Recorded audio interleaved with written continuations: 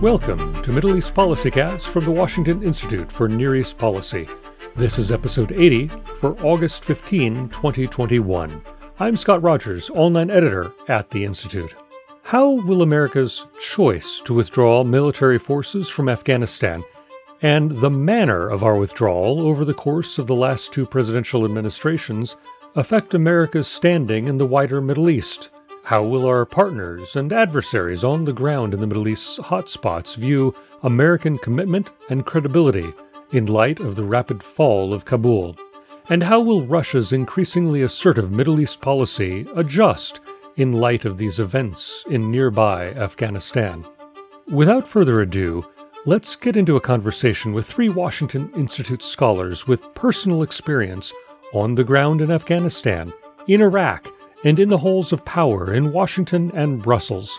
Just one note, due to a technical problem, audio of one of our speakers has some noise on the line. And now, our conversation, recorded just prior to the Taliban seizure of Kabul today. Today, I'm joined by Washington Institute scholars Anna Borshovskaya, Bilal Wahab, and Catherine Wheelbarger.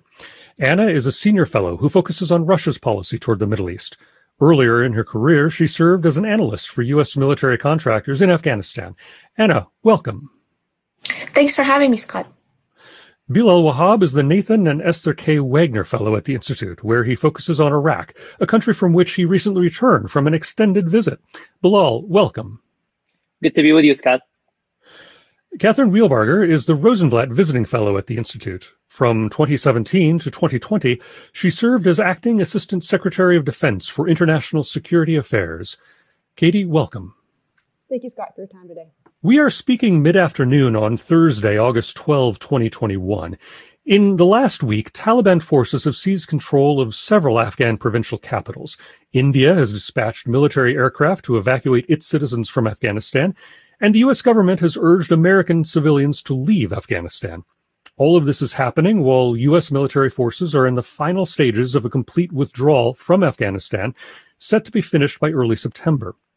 These fast-moving events amount to a tragedy for many Afghan people, but the end of America's longest military commitment will have ripple effects around the world, including in the broader Middle East, where American forces have been involved in several conflicts and combat operations since the start of operations in Afghanistan in 2001.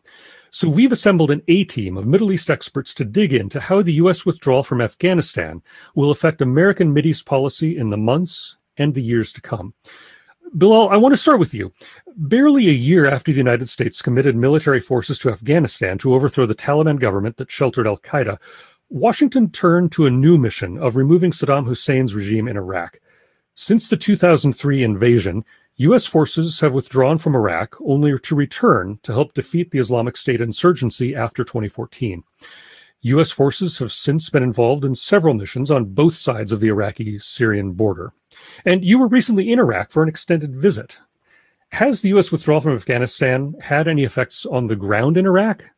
That's an excellent question, Scott. The news actually has sent chills down the spine of America's friends in Iraq, because it has also given them deja vu of the last U.S. withdrawal in 2011, December of 2011, which obviously only a couple of years later, ISIS managed to occupy a third of the country, which then compelled the United States forces to get back into Iraq and help the Iraqi forces and the Kurdish Peshmerga forces to defeat ISIS. And yet here we are again, where Iran and Iran's proxies in Iraq are pressuring the United States to withdraw.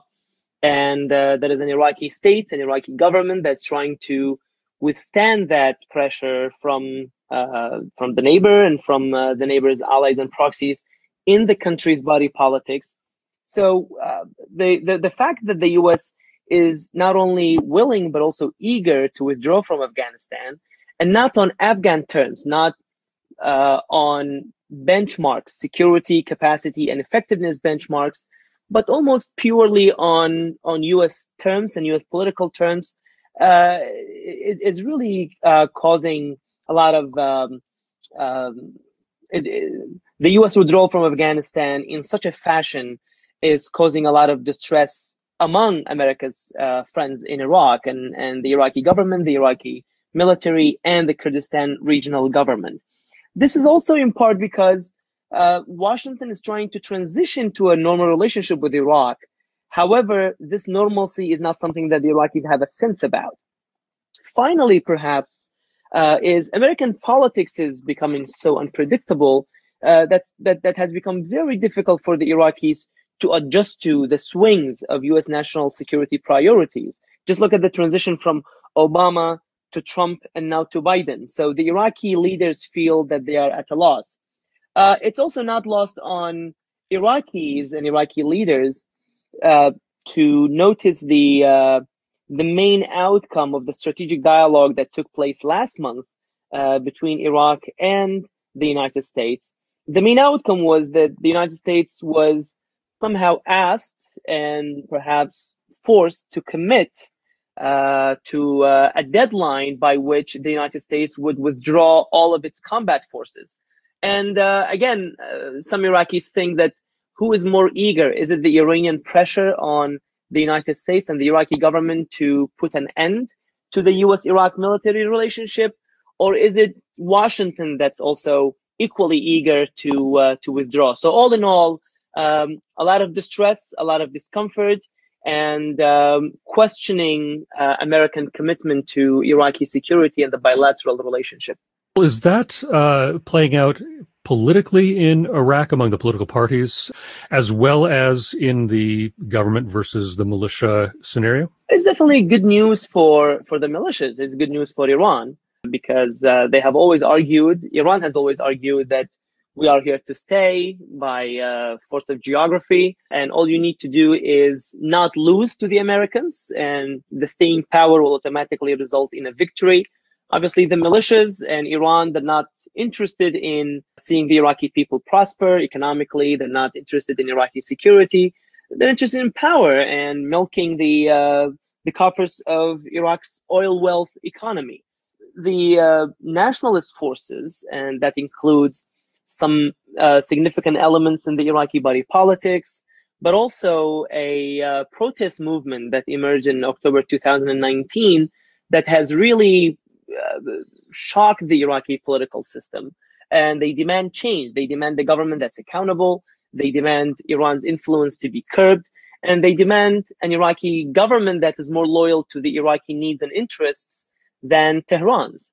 And all of that depends on the security umbrella that Washington has provided Iraq with in the de-ISIS campaign, but also in building the capacity of the Iraqi forces to stand up to these militias who seek to create a parallel state. And of course, to an Iran that wants to make sure that Iraq will never be able to, economically and politically and militarily, to ever pose a challenge to Iran again. And of course, beyond Iran and the neighbors, the local actors are looking for alternative patrons. So some are looking at Turkey, for example. The militias already look at Iran and have Iran as a patron. The KRG is looking increasingly at Turkey. Others look at some Gulf countries. Some of the Sunni groups look at Gulf countries, for instance. But then, of course, you have China and Russia also present.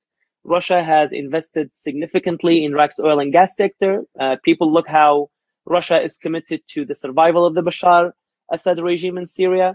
And then China is also investing billions in dollars in trying to tie Iraq to the Road and Belt and Road Initiative, as well as a deal with the former Iraqi Prime Minister Adel Abdul Mahdi, dubbed Oil for Development. So any vacuum that the United States is going to leave in Iraq will not be filled by Iraqi nationalists or the Iraqi government, but rather by elements that Washington may not find all that savory. Well, Katie, you've dealt significantly with U.S. relationships with various allies and alliances. So what, if anything, can Washington do on the ground in Iraq now to offer reassurance or support to our partners on the ground?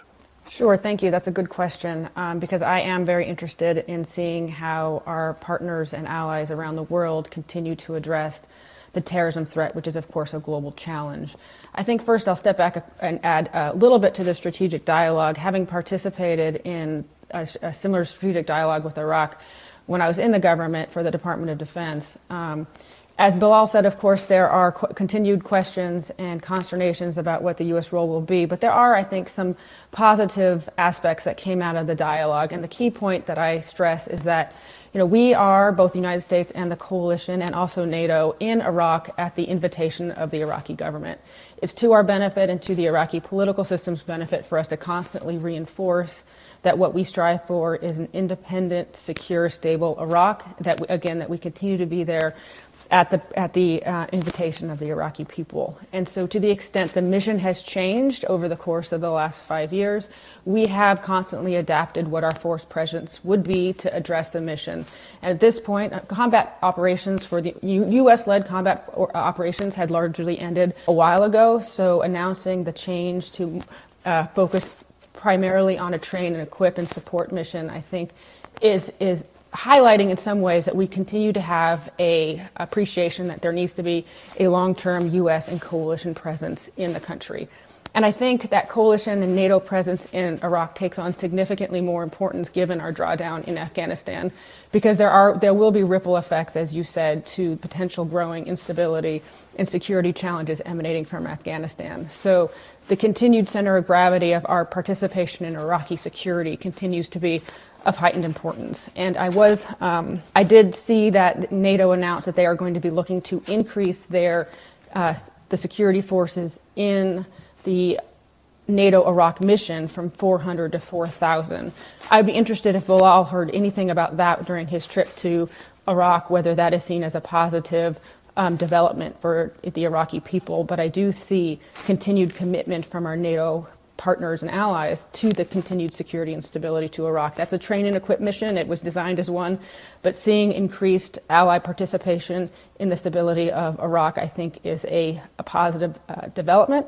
I do think the United States can continue to provide significant support to our NATO partners there. There are certain capabilities that the United States brings that our NATO allies simply do not have in the same numbers, particularly things like medevac and other air support capabilities. So I do think there are ways that we can continue to be present in terms of a train and equip mission, but also have assets and capabilities available to assist our partners and allies who are continuing to focus on Iraqi security. That's an excellent point. And of course, Katie, what you outlined is the crux of the strategic dialogue. However, that alone is somehow lost in translation when the news of withdrawing from Afghanistan broke. All of that detail, all of that, not so much nuance, but the essence, the crux of the U.S. military presence, the transition from the ISIS mission into helping the Iraqi state security have the capacity to stand on its own feet, not only in the fight against ISIS, but any other threat to the Iraqi state, is crucial. And it is indeed what Iraq needs. It is indeed what the bilateral relationship needs for it to be, quote unquote, normal and to have sustainability and resilience. However, the news of unilateral withdrawal from Afghanistan without any specific benchmark is what is sending the chills down the spine of the Iraqi government and Iraqi security forces and the Kurdish government, because it really sheds a light on the level of not only security commitment but political commitment, and of course the conversation out of Washington, the rhetoric out of Washington about reorienting priorities and great power competition, and of course the waning influence of oil, the peace process and Abraham Accords. All of that sends indications to some of the Iraqi leaders that Washington is really looking to disengage from the region. And so they look around for an alternative patron. So specific to your question, Katie, about NATO, that is that's a question that only comes up at a very high level of politics. It's not something that has really come up in the Iraqi press that much, or in normal conversations in the hallways of the parliament, or even with some Iraqi leaders, because at the end of the day, many Iraqis look to the United States for leadership. And when they look at NATO, they can only count on NATO as long as the United States is committed. Well, Bilal, you had mentioned Moscow as a potential alternate patron for some groups inside Iraq. And indeed, we have seen that Russia has been more active and adventuresome across the Middle East, economically and in particular militarily, with troops on the ground in multiple countries and increasing arms sales even to American allies and partners. So, Anna, I'd love to hear from you what you think Russia's Middle East policy is going to do in light of the U.S. departure from Afghanistan as it looks to potentially a new situation in the Middle East. Sure, it's a great question, Scott. I don't think Russia is going to fundamentally change its position.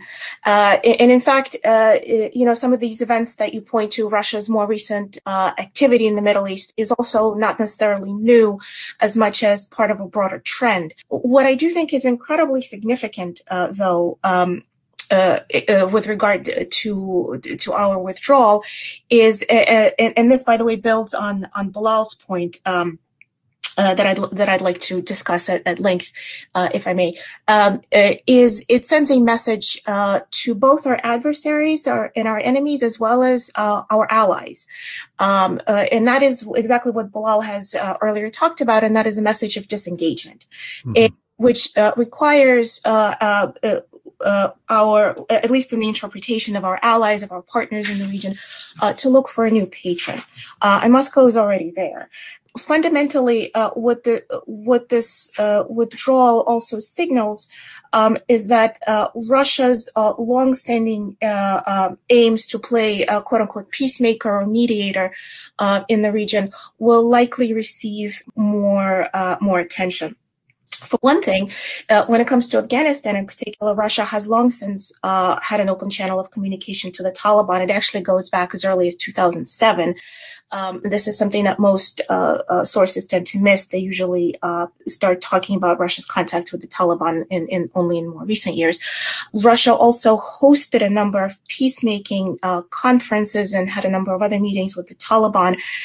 Just last month, Lavrov met with the Taliban and said that they were, quote, sane people, and also that the Taliban promised to fight ISIS without compromises, as it was quoted in the Russian language press.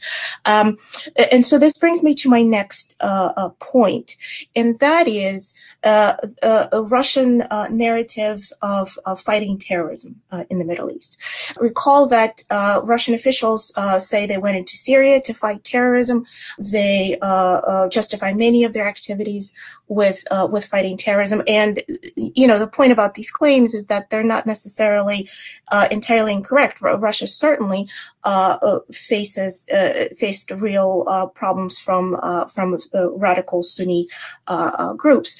However, Russia's actual record when it comes to fighting terrorism is, at the very least, underwhelming.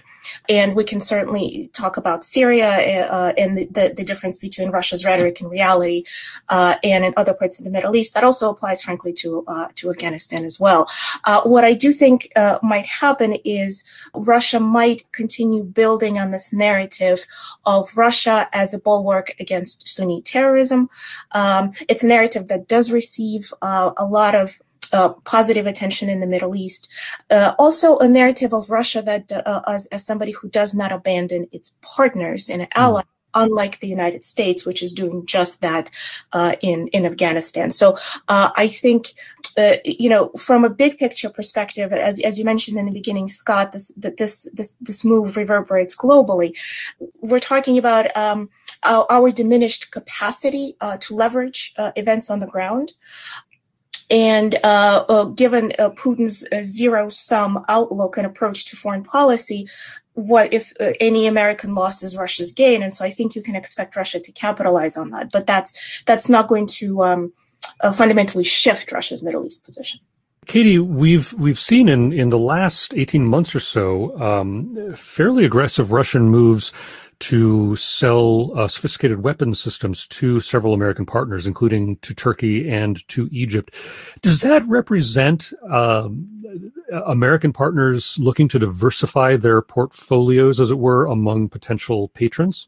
We have seen, as you said, Russia looking to sell more capable defense capabilities to our partners and other countries in the region. The Turkey example that you highlight, it has been a specific and very acute challenge for the United States and NATO, given that this is, unlike some Russian relationships, this was a significant purchase that was somewhat turning away from NATO partnership and turning to Russia, whereas other partners in the region or in the world, you may see just advancing Russian relationship. So the Turkey example in particular, as the press has made very clear, has caused significant challenges for our interoperability and our ability to sell certain weapon systems to Turkey. And I do think that's going to be a burgeoning challenge for the United States as we seek to both rely heavily on partner capacity programs, meaning if we don't want to have as many forces in the region, we'd like to turn our relationships more focused on partner capacity and building weapons or selling weapon systems to our partners.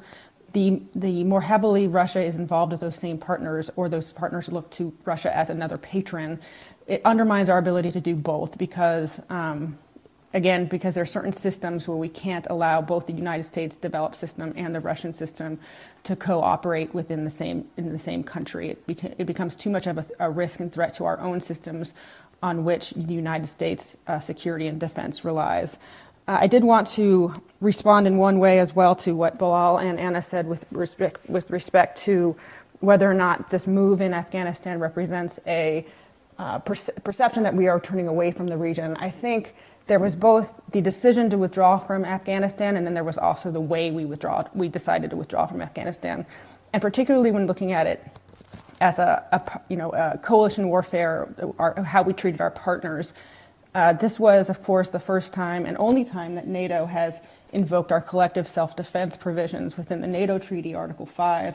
And I have the sense that some of our allies were caught somewhat off guard by the decision and the speed with which we decided to do this withdrawal. And that really does undermine our ability to coalesce as an alliance in the future to address global threats together. So I do think there's ways that the United States can rationalize our footprint in the region, that we can continue to address collectively security challenges. But when the United States does make unilateral decisions without sort of the level of sophisticated communication with our partners and allies that you would expect, it really does have not only near-term ramifications for the security in the region, but long-term ramifications for our ability to build the kind of coalitions that we need in order to face growing threats around the region. Well, that leads nicely into kind of a 30,000-foot view of issues in the Middle East and potential fallout from Afghanistan. So most fundamentally, do you think that the decision and the manner of our Afghanistan withdrawal represents potentially the freeing up of resources that we can apply to solving problems elsewhere, including in the rest of the Middle East? Or is it going to be seen as manifesting or even accelerating a trend toward the United States turning our national back on the region?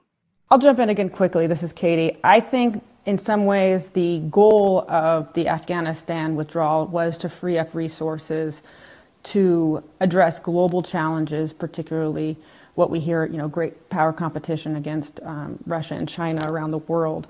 I do think, unfortunately, the method by which we have executed this withdrawal has actually placed increased resource burdens on our military in particular, but also our diplomatic corps, that I would be surprised if we actually saw any resource savings in the near term and potentially the long term. We hear much about being able to continue to address the counterterrorism challenge in eastern Afghanistan in particular, which has been a hotbed of extremist activities for decades, that we can continue to address that challenge through sort of over-the-horizon counterterrorism operations. But we learned in Syria in the early days of the counter-ISIS conflict, the ability to do over-the-horizon counterterrorism operations, meaning address terrorism threats without boots on the ground, places significant loads on our high-end assets, particularly our fighter and our bomber fleets, in ways that has decades-long ramifications for our readiness. Additionally, to the extent that we did not properly plan for the need for refugee and the humanitarian crisis, and that we're now using our bases in the region as temporary or perhaps midterm locations for refugees from Afghanistan, that is also going to put a significant strain on our military and our forces in the region that have their hands full with the security challenges of the region already. So I tend to doubt that we will actually be saving many resources for the long term with the method with which we have implemented this withdrawal. To add to Katie's point, very quickly, when we tend to have these conversations about resources, too often we tend to think in generalities, at least when it comes to public debate. The fact of the matter is, when these discussions took place, the issue was it was not a discussion between all or nothing necessarily, and this goes to Katie's point about the way we carried out this withdrawal. Many analysts said that with a small contingent of 2,500 American troops, we would be able to hold the Taliban at bay. That's a very small resource commitment, and unfortunately, this point gets lost in the broader discussion. And this is one of the reasons why withdrawal, I think, is unfortunately so popular, because the perception of resources spent is very different from reality. Looking to Iraq, the United States has already committed a full military withdrawal and then had to go back on it, and is now in the process of slowly trying to step back. How does the Afghanistan withdrawal, and I hate to entertain the possibility, but the potential fall of the capital and the current government affect long-term official Iraqi relationships with an estimation of the seriousness of the United States?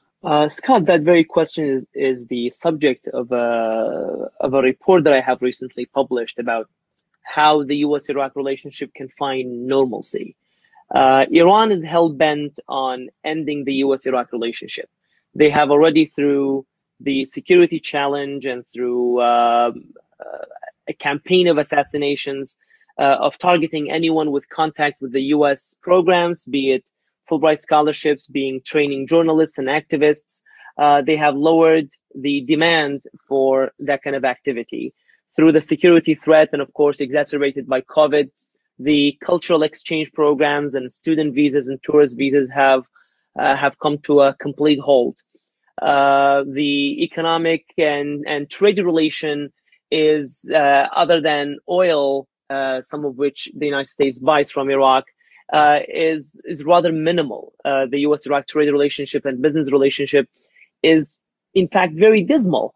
So the relationship is now tied by a single thread of the military cooperation, whereby the United States helps Iraqi people, helps the Iraqi government and security forces to fight ISIS, to make sure that ISIS does not stand up back on its feet, and of course to build the capacity of the Iraqi security forces now against the next threat, which is a threat within, and that is the threat posed by the militias, as I highlighted earlier.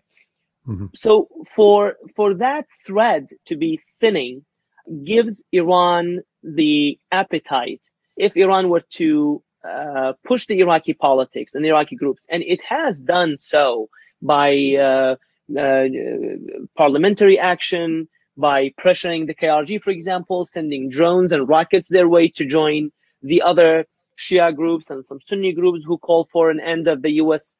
Military presence in Iraq. Iran is basically thinking if they could put an end to that 2,500 soldiers, then that would be the end of U.S.-Iraq relationship.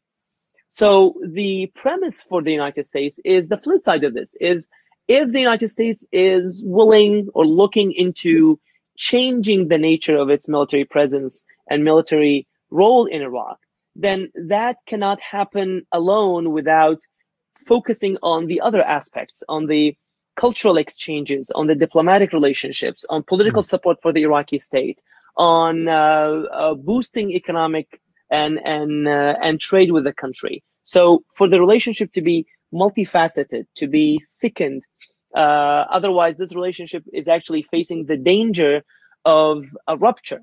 And we got very close to that rupture when the militias were attacking the U.S. embassy, the consulate, the Iraqi bases that house U.S. embassies. And we also saw how the United States, under that pressure, threatened, Secretary Pompeo threatened to withdraw completely from Iraq. And that's not unheard of, because under such pressure, the United States shut down the consulate in Basra. So the relationship can be endangered. So it really requires work both by Biden to see how this relationship can stand on multiple poles, so it can have that resilience and that longevity. Because we have seen when the United States withdraws prematurely, what happens. That was the experience of 2011 and the emergence of ISIS. And now Iraq has a more dangerous element, I would argue, a wealthier element, and that is the unruly militias that have a regional patron, that have acted as spoilers. So it's really important for Washington and Baghdad, and of course Erbil here as well, to find a way that this relationship can be resilient, that can continue. And of course, the news out of Afghanistan is just casting doubt on such a project. But I think the strategic dialogue, the recent visit by the Iraqi Prime Minister to Washington, the messages of commitment from Washington to Baghdad and to Erbil are reassuring. But I think the Iraqi people need to see more from Washington. And one perhaps good example that has recently happened is Washington committing to send some COVID vaccines to the Iraqi people, because for Iraqi democracy to really boost the U.S.-Iraq relationship, the Iraqi people must see the value of that U.S.-Iraq relationship. I will just add to what Bilal said about the United States, and I would argue other global partners needing to focus on aspects of our relationship with Iraqi beyond the security sector. I think it's one of the unfortunate outcomes of a lot of our diplomatic engagements is that the press tends to focus so heavily on troop presence, troop numbers, and precisely what they're doing, rather than, if you saw the communique coming out of the strategic dialogue, both this one and previous ones, there really is an effort to focus on all of society within the Iraqi system, whether that be economics and commerce, support for the education system, as Bilal said, healthcare, and specifically the COVID vaccinations and almost the challenges posed by climate. We really are seeking to diversify and expand the relationship to be all of government, all of society, but it is an effort that I think both our governments need to do to make sure that message is brought home to the Iraqi people, because as Bilal began, the militias that are seeking power within Iraq do not have the interest of all Iraqi people. They do not have the interest of a successful, stable governing system or society, and that really is what the United States and our partners seek to bring or help bring to the Iraqi people. And I do think that, unlike some of the debates within the United States system about our presence in Afghanistan, everything I have seen over the years is that there continues to be very strong bipartisan support for our continued our presence in Iraq and our relationship with the Iraqis. That's across administrations and across parties, and so that is something I always strive to impress upon the press, that this really is a relationship that we remain committed to for the long term, and that we want to be able to help the Iraqis solve their security challenges so we can have the fulsome, complete relationship for the Iraqi people, as we have been attempting to do for years. Our discussions, in the public discussions over the years about Afghanistan, indeed have focused more on the military dimension.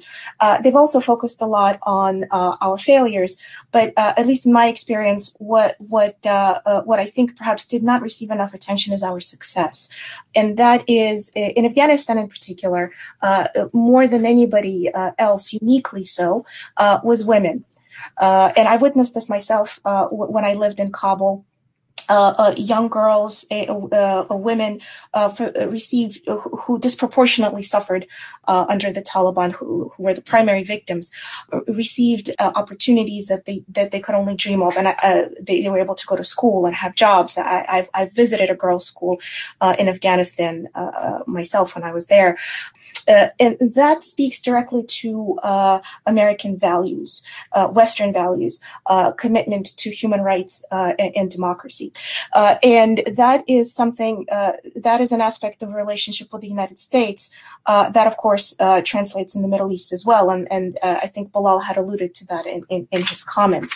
With our capacity now diminished with this withdrawal, with countries like Russia and perhaps to some extent China stepping in, you're going to see very, very different relationships. You're going to see very different consequences when it comes to values, when it comes to human rights. So So another way this is going to, another area where this is going to spill over is counterterrorism.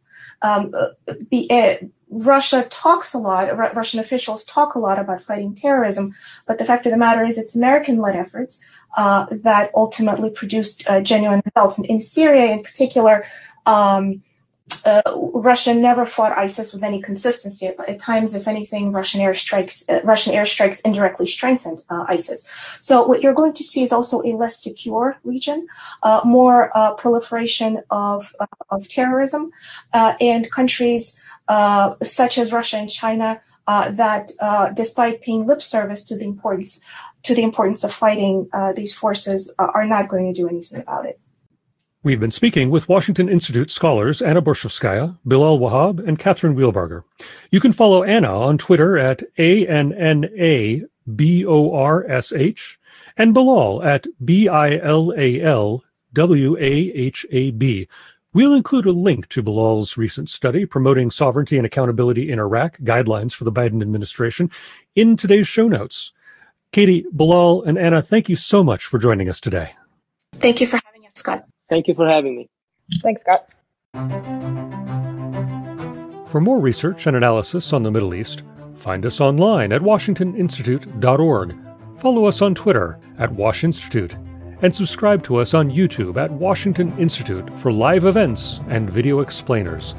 Please like and rate this podcast on iTunes or wherever you listen to it to help others find Middle East PolicyCast.